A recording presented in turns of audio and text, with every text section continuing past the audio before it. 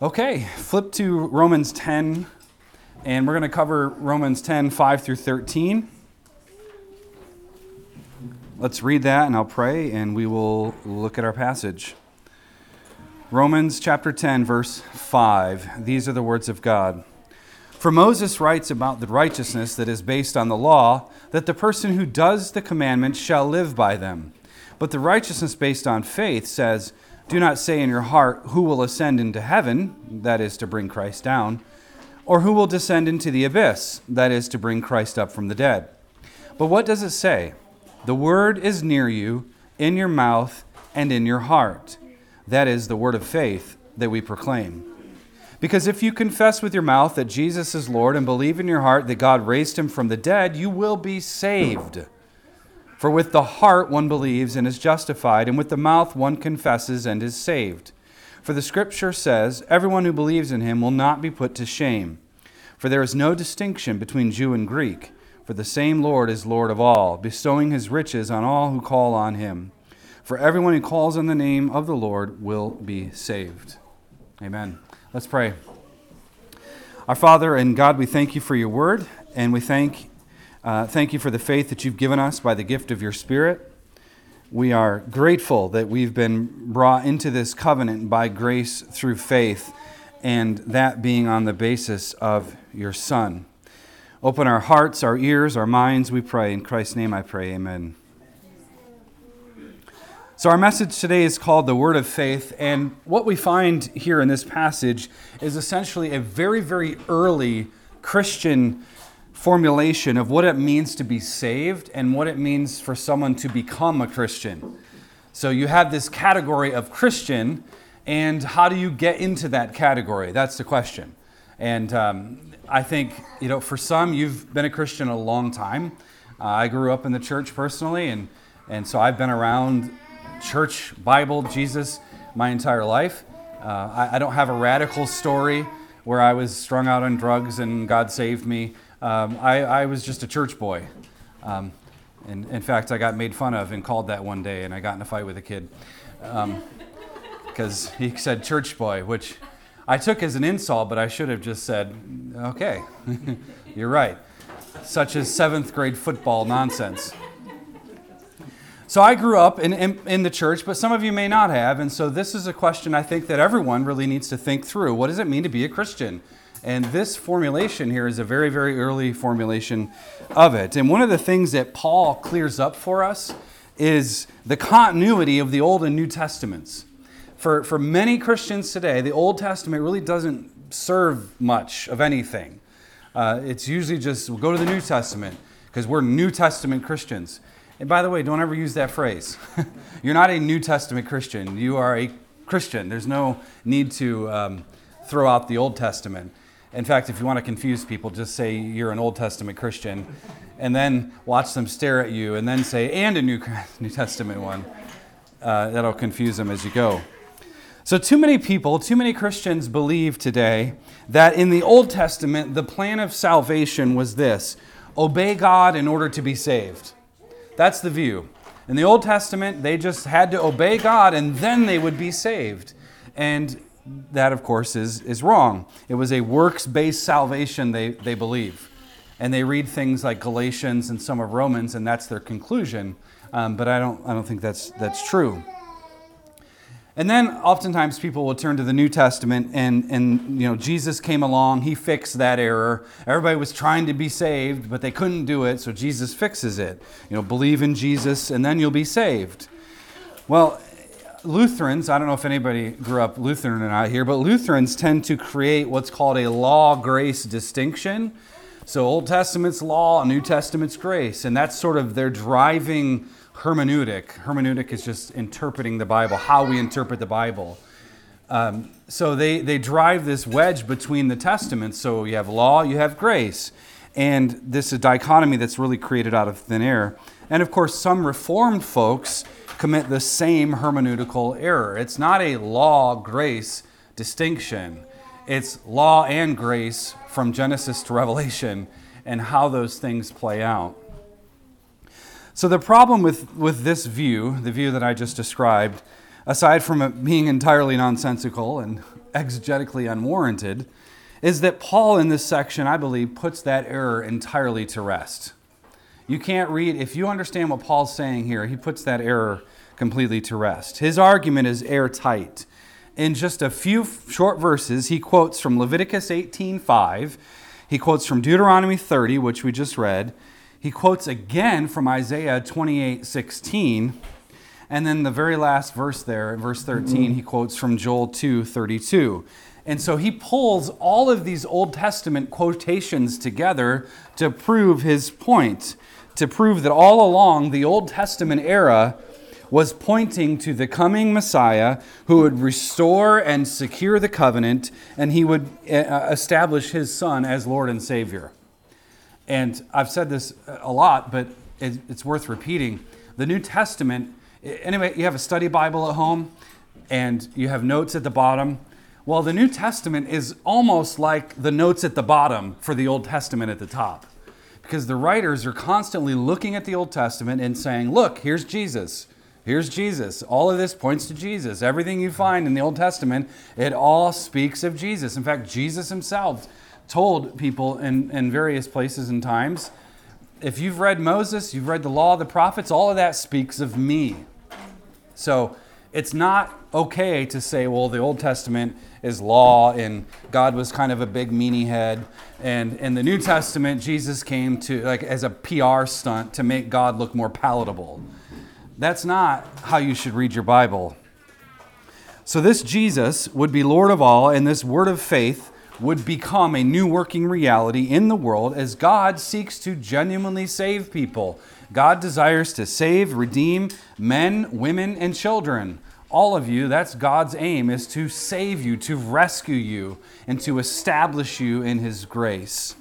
So, let's look at our passage. We're going to just summarize as we go. Back up to verse 4, though. Remember, and we talked a little bit about this last week, but Paul made a major statement in verse 4 of this chapter. He says, "For Christ is the end of the law for righteousness to everyone who believes." What Paul means is that the law's purpose is summed up in Christ, and it is reestablished in a person on the basis of Christ. When it says that he's the end of the law, it doesn't mean, oh, hey, you became a Christian and now you can throw all that Old Testament law stuff away. It's completely and entirely irrelevant. Well, part of it's done away with. We read Hebrews and we see that we don't, thankfully, have to ruin the Wilsons' wonderful Christmas festivities up here with bull blood. We don't have to sacrifice an animal today. And if you thought you were coming to experience that, you're out of luck. None of you thought that. And there's a reason for that, though, because Christians don't do that anymore. And there's a reason, because Jesus is the sacrifice. So the law is summed up in Christ, and it's reestablished in you on the basis of Christ. So the covenant law does not disappear when someone becomes a Christian. It's a covenant law. It doesn't disappear. Rather, the covenant law becomes a blessing to you instead of a curse. So Jesus is the culmination of the law, we might say. He takes the adversity out of the equation for his people. You were dead in your sins apart from Christ. You couldn't save yourself. You couldn't rescue yourself. And you couldn't even come up with a decent plan to even try to do that. That's how pitiful we are apart from Christ. And so Christ brings that adversity out of the equation. You're not condemned by the law anymore. Christ was condemned for you. And now if you're in Christ, Romans 8:1, there's no more condemnation. So your relationship to the law changes. So Jesus' death takes the curse of the law, and he takes our utter inability to abide by it perfectly, and in his resurrection, he disperses the blessings of the covenant law so that the Spirit abides in us as we establish justice and obedience in us, in ourselves, and in the world, essentially. So, Paul continues to institute this line of reasoning there in verse 5. For Moses writes about the righteousness that is based on the law, that the person who does the commandments shall live by them. Now that's a direct quote from Leviticus 18:5. And interestingly enough, anybody read Leviticus 18 this morning? It's not one of those favorite sections of Scripture that we tend to go to, especially when you're trying to get a nice encouraging word on your coffee mug. You don't usually go to Leviticus, though you could, and there are good places in Leviticus for those types of things. But Leviticus 18 is situated within these ethical commands of God as it pertains to sexuality. It's interesting. He says there are a lot of things you're not supposed to do with your body. But in the midst of this is this comment that the person who does the commandments shall live by them. What's the point of him bringing it up? God warns Israel not to do what the Egyptians had done. He warned them not to do what the Egyptians had done with idolatry, nor are they to do as the Canaanites do with their perversion. So think of Deuteronomy. They're not in the promised land. They're out of Egypt. Look back. Don't be like the Egyptians. Look forward. See the Canaanites over here that you're going to conquer? Don't do what they do either. Not good. Not a good thing to do. So God had always promised, and you read it earlier, Melanie, but God had always promised to circumcise the hearts of his people, causing them to walk in his ways. That's not a New Testament invention. God had always promised that all the way back to Israel's day. He would circumcise their hearts by the Spirit, and in Ezekiel 36 says this, that he would cause you to walk in his ways. He's the cause of it. Now this citation here isn't about obeying the law in order to be saved. It's not what Moses is saying, and that's not what Paul is necessarily getting at either, though he's criticizing a view of that. Rather, God had rescued and saved Israel from Egypt. He separated them by his grace, and thus they were to live in light of that. All right, there's a reason that God gave the law after he had delivered them out of Egypt. He pulled them out of slavery, said, I've shown you grace. That's the prologue to the Ten Commandments. And you are now to obey me. I've saved you. I've rescued you. Follow what I have to say. So he didn't tell Israel to obey his law so they could be righteous. He told them that they were righteous and that they were justified by the same faith of Abraham, and that they need only believe. Then they, as a saved and rescued people, could then be obedient to the covenant law. So, in other words, there's a way to obey God that is Christless, and then there's a way to obey God that is Christ full, full of Christ. There's a way of obeying God that is completely Christless, that is empty, but man, you could decorate the outside of your house for Christmas and have Jesus as Lord on it, and you can have there's a way of perhaps showing externally that you're a Christian, but as we know, Christianity is not on the externals, it's on the internals. What has the Spirit done to your heart?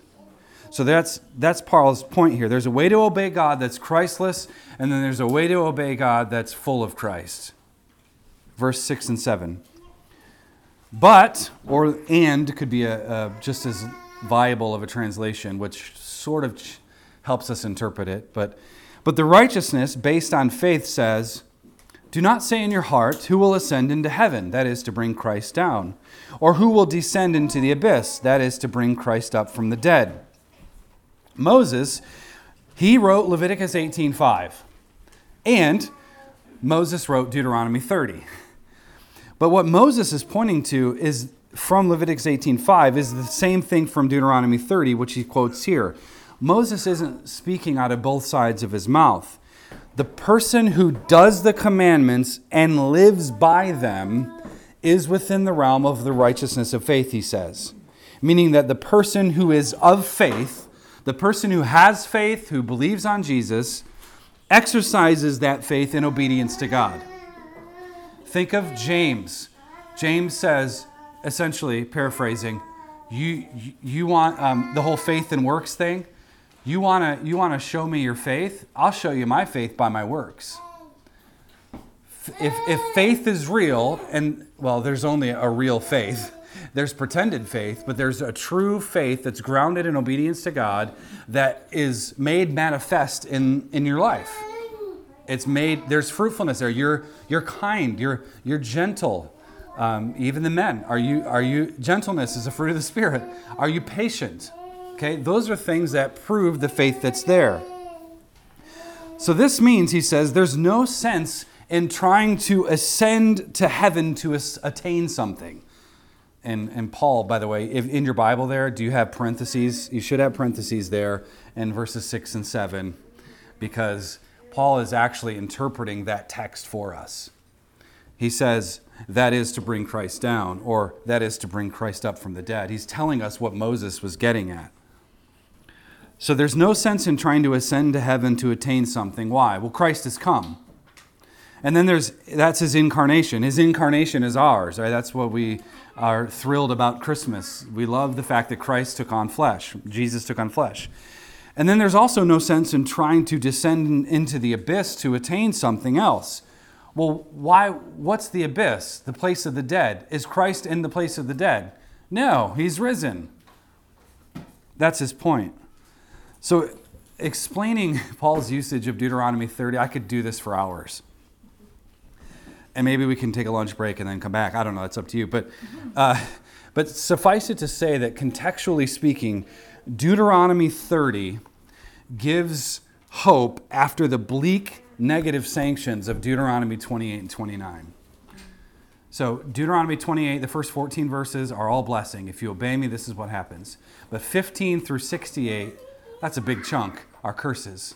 And 29 sort of re-says the same thing. If you don't obey me, this is what's going to happen.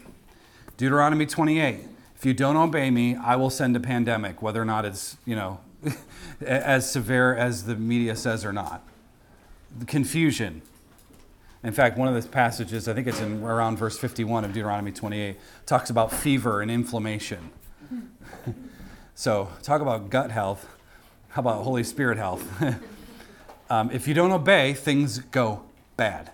If we don't obey, things go bad. But Deuteronomy 30 gives this beautiful picture of hope. Look, I will circumcise your hearts. I will make this easier for you. Israel was to be exiled because of her sins, but God in Deuteronomy 30 said that he would bring them back. They would be punished, but God would bring them back. And Paul emphasizes here that Jesus is the life giver. He's the one who's renewed covenant. He's the one who's given people salvation. He was born, he died, he was raised from the dead, and that gift of grace is now widely available to all men, women, and children, and all nations. So the gospel is essentially the fulfillment of Deuteronomy 30's promises. That's Paul's point. All that Old Testament stuff comes to Jesus. Verse 8. But what does it say? That's his question. What does it say? In other words, pull out your Bible. Let's read. What does it say? What's the point of Deuteronomy 30? What's the point of Leviticus 18:5 when we consider Christ?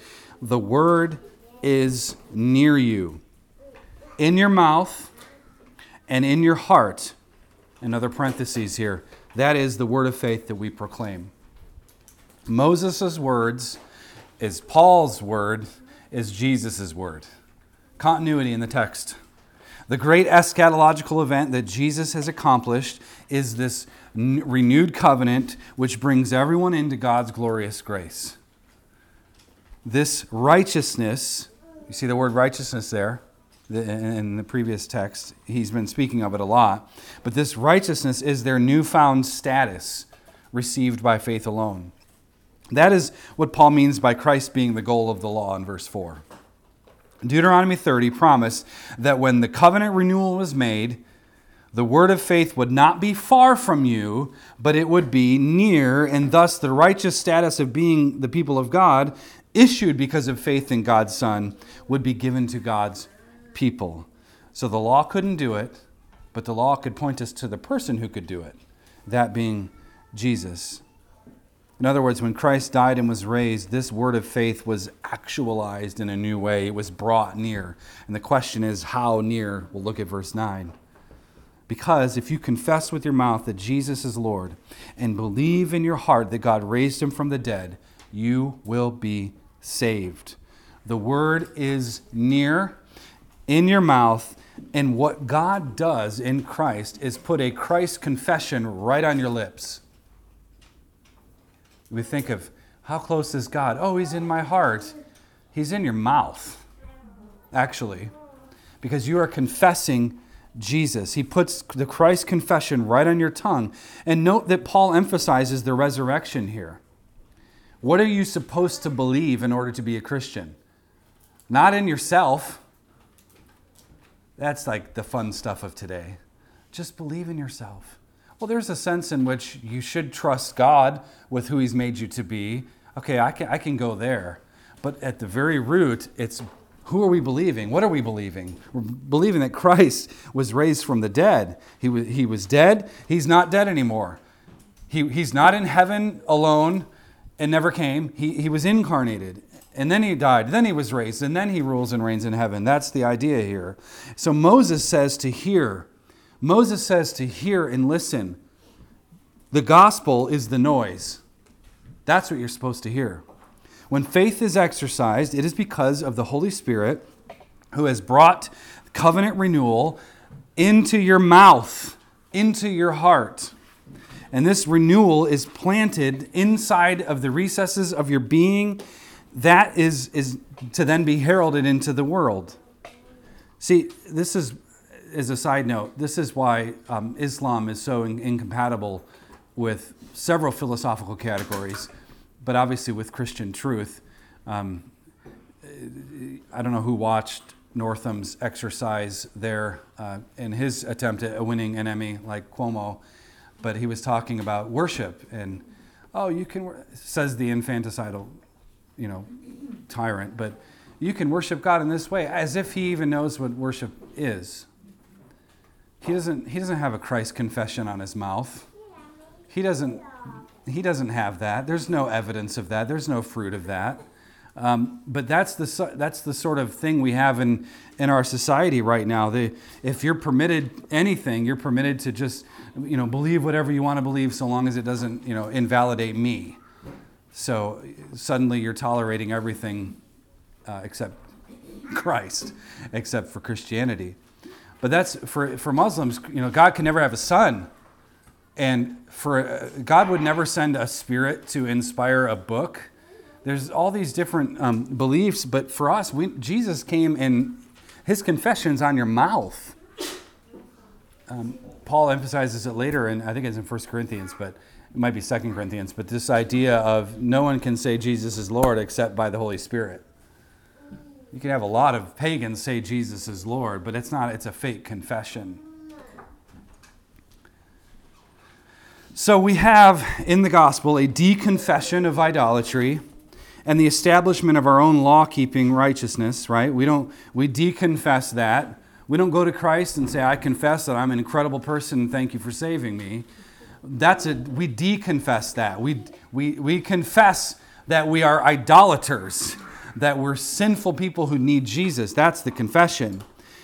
And we also we have a deconfession of idolatry and the establishment of our own law-keeping righteousness. And we have a renouncement and a dissent from the old man and the old creation. And then we confess Christ as Lord and King of a new order altogether. So when you confess Jesus as Lord, you're confessing that Caesar's not. When you confess Jesus as Lord, you're confessing that you're not. When you confess that Christ was risen from the dead, you're confessing a truth as opposed to something that is false. So every confession also has a deconfession with it.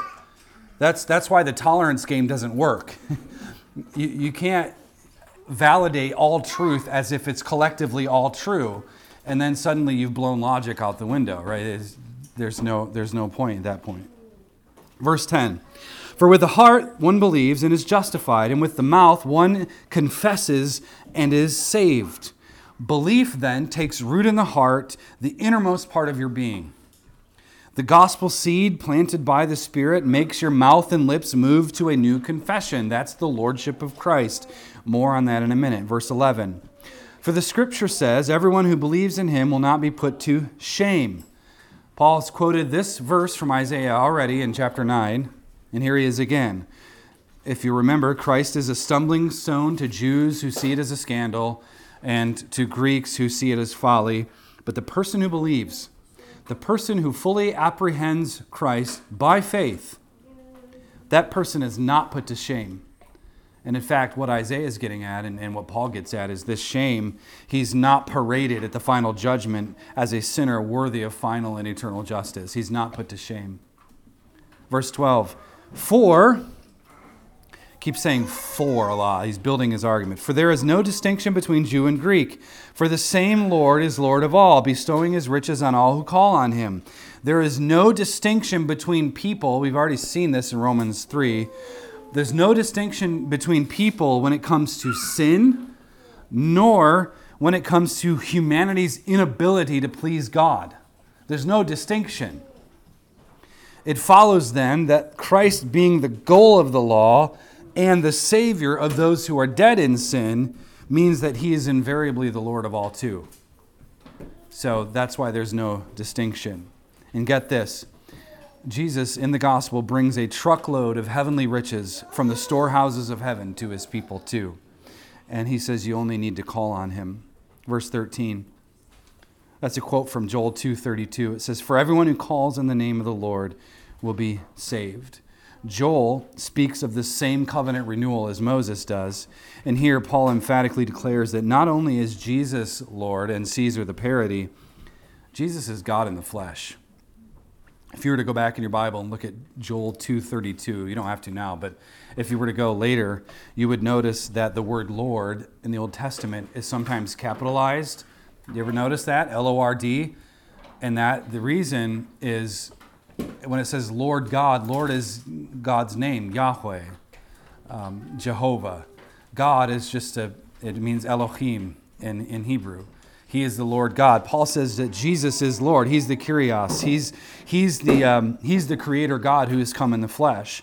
So the only way, he says, to be delivered from the clutches of sin and ushered into the new covenant promise of a new creation is to call on the name of the covenant-keeping God. Call on his name. Period. That's it. Let's pull out a few things here. How might we apply this passage? One drum that Paul continues to beat is the fact that Christ has come near. The word near, the word coming near that Moses says, Jesus says is about, or Paul says is about Jesus. That's the message of Christmas. Kids, what's the message of Christmas? Christ has come near, right? Say it with me. Christ has come near. He's come near. How near? How near did God send Jesus? Right inside your heart and right on your mouth. That's how near. Deuteronomy speaks of the Word of God, which is Christ and his person and his work, coming to you. Christ came to you, not just those other Christians over there or the people who appear to have it all together, that sort of thing. No, Christ came to you. And kids, you need to know that. That's why we celebrate Advent, the coming of Christ. He came near to you. How near? In your heart and in your mouth. Which seems to be a funny thing. Jesus is in my mouth. Well, when you confess that he's Lord, he's all up in there, okay? And that's confessing the lordship of Christ. Jesus is in your mouth. Those are the words we speak. And the thing that makes Paul's argument so strong is his use of Deuteronomy here. Remember that Paul explains Israel's then current unbelief. Here's Paul writing in about 64 AD. Nero has taken over. Nero has not gone sideways yet. He is getting there. Nero was one of the most wicked tyrants to ever exist on this planet. Right up there with Lenin and Pol Pot and all these other pagan communists. But he was there. But he wasn't as bad yet when Paul is writing this. Remember, Paul is writing and he is looking around at a lot of Jews became Christians, but a lot of Jews did not. A lot of his kinsmen did not. And so he's evaluating their unbelief. So like Moses' day, they were in Paul's day under the curses of Deuteronomy 28 and 29. They were still suffering exile. Rome was still ruling over them. You know that feeling you get right now where we're 8 months into the 2-week flatten the curve thing and you feel like, wait, they're still ruling over us. All right, magnify that by 10 and now you're a Jew in the first century under the boot of Rome. All right, that's that feeling, that nagging feeling of I need to be delivered from the media and from incompetent governors. God, would you deliver us? That's the mindset. But God, he has provided an option, an escape hatch, so to speak, that leads to salvation. And by the way, when you call on the name of the Lord to be saved, I don't think that means when you call upon the name of the Lord, you're going to get whisked off to heaven someday. Salvation in the fullest sense is the new heavens and new earth, right? A resurrected body with Christ forever. That's the fullest sense of salvation. But I think Paul's emphasis here is deliverance in the now. Deliverance in the here and now. So it's a real-time deliverance. It's this transformation which shapes their future. And that transformation is Jesus. This old law would become a renewed law, guiding their worship, guiding them by the Spirit as they follow Christ into the world. And if they would believe, they'll be marked out in history by faith as the people of God in the Messiah. That's Paul's thinking from Deuteronomy.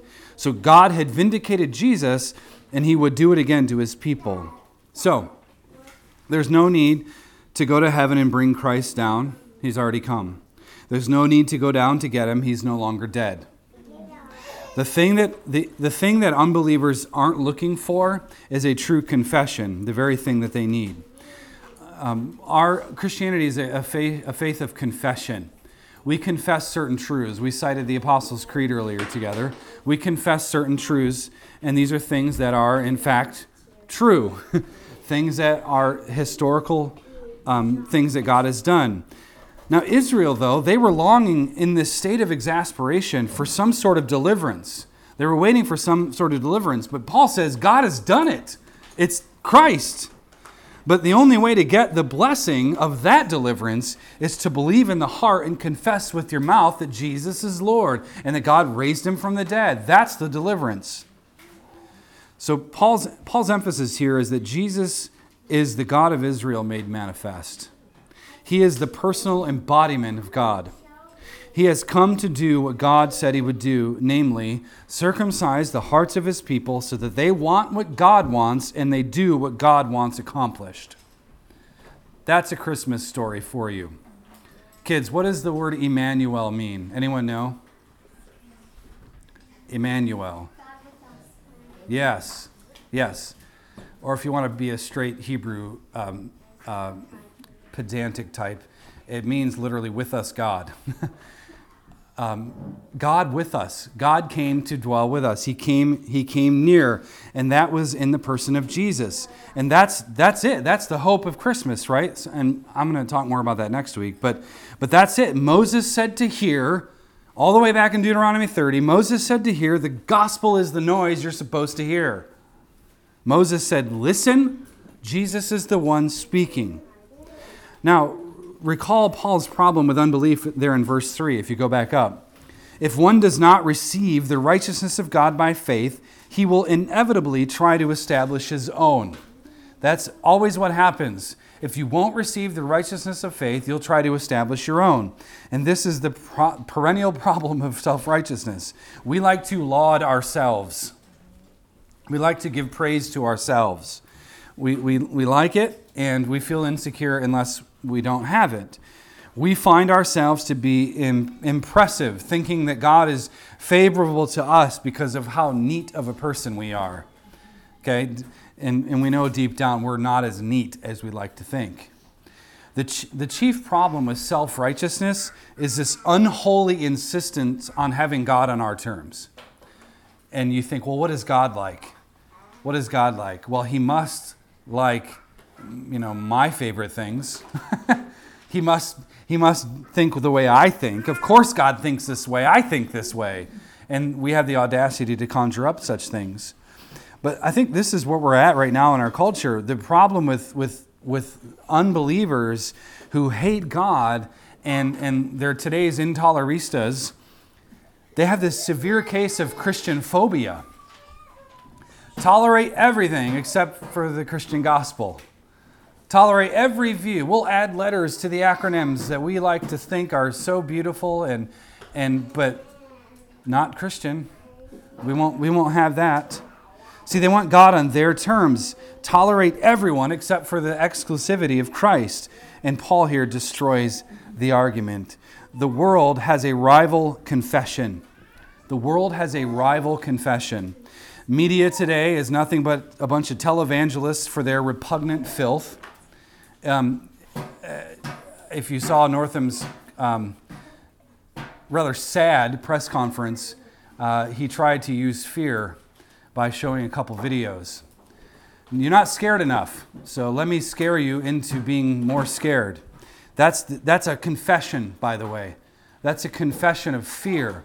And of course, we know the Bible says perfect love casts out what? Fear. So they're televangelists. Anything to rid our society of Christ and His worldview. They have this word of faith, but it's a faith in themselves. It's unbelief, and it only leads to shame. Which is why Christians, I'm going to exhort you here, you must stand in your confession. You have to stand in your confession. You can't get to just confess it behind closed doors. You have to stand in it. And that's why we have the problems that we're having today. We're not standing in the confession that Jesus is Lord. He is Lord of my life. He is Lord of my family. He is Lord over this church. He's Lord over all churches. He is Lord over Governor Northam, and He is Lord over President Trump. He is Lord over the Supreme Court. He's Lord over this continent. He is Lord of all. And we have to stand in that confession. You can't just say it and think it in your mind. You have to stand in it. You have to act like it's true. You have to act like it's true. He is Lord of the world, which means that no Caesar is permitted to take that title for himself. And I think far too many Christians want to reduce the word of faith down to a word of niceties and empty platitudes. You know, during the election, no matter who's president, Jesus is king. Man, I want to hurt someone. That's true, but it means nothing if it's just a meme. It's nothing. So a word of advice, don't limit the gospel. Don't limit our confession. Don't limit the lordship of Christ and this word of faith down to Christ being Lord of your heart and only Lord of your heart. If you want to see Christ established in your life, then look to Him. Don't look up and don't look down, he says. Moses and Paul agree. Look to Him. And where is He? In your heart and on your lips. That's where He's at. He's not far. He is near. He is here. And note that it's a word of faith. It's a word of faith. It's not a word of ladder climbing self-righteousness, dualistic descent into the Deepak Chopra view of, a subconsciousness where you're enlightened, sort of an Eastern philosophy, right? It's not a word of waffling and conflicting desires, not conflicting or double-minded thoughts, not closeted beliefs to be kept for yourself. It's a word of faith.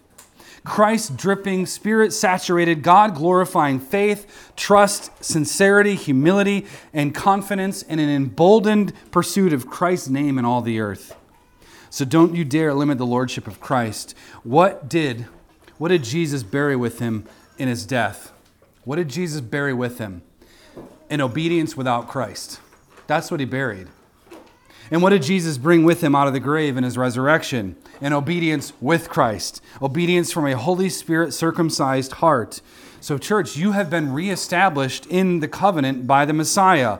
Law and grace are not opposites. They don't need to be reconciled because they're not enemies. We are saved by grace through faith, making Christ our confession. So stand in it. We are marked out as the people of God by faith. When we're marked out by faith, we make known the righteousness of faith, the law of righteousness, by living differently, right? Confessing differently and being sanctified differently than the world. If you want to be looked at and jeered at today, just confess that what you hear on the media is false. Make that confession, and then you'll start to see you living in the confession of Christ. And lastly, it is Christ who holds all things together, and it is Christ, whose gospel word of faith is to rescue people from their sins. So that's what we proclaim. We want more and more people rescued from their sins. So may our confession then, since it is Christ on our lips, may it be bold, may it be unwavering, and may it be confident, especially during a time like this. Let's pray.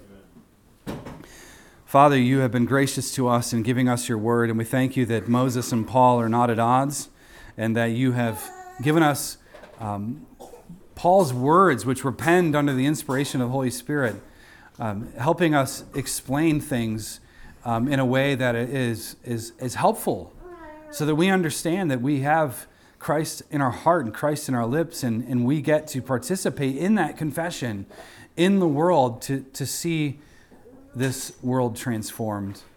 So, Father, I pray for Cross and Crown that you would help us stand in that confession. This word of faith being the potent thing that it is, I ask and pray that you would help us to be bold, to be winsome, Father, to actually rival the confessions that the world is attempting to make right now. And may your Spirit go before us. We thank you for the gospel. Thank you for what it means to be forgiven and what it means to live in light of that. And so may your law be honored in our lives, and may it be honored in the world. In Christ's name I pray. Amen.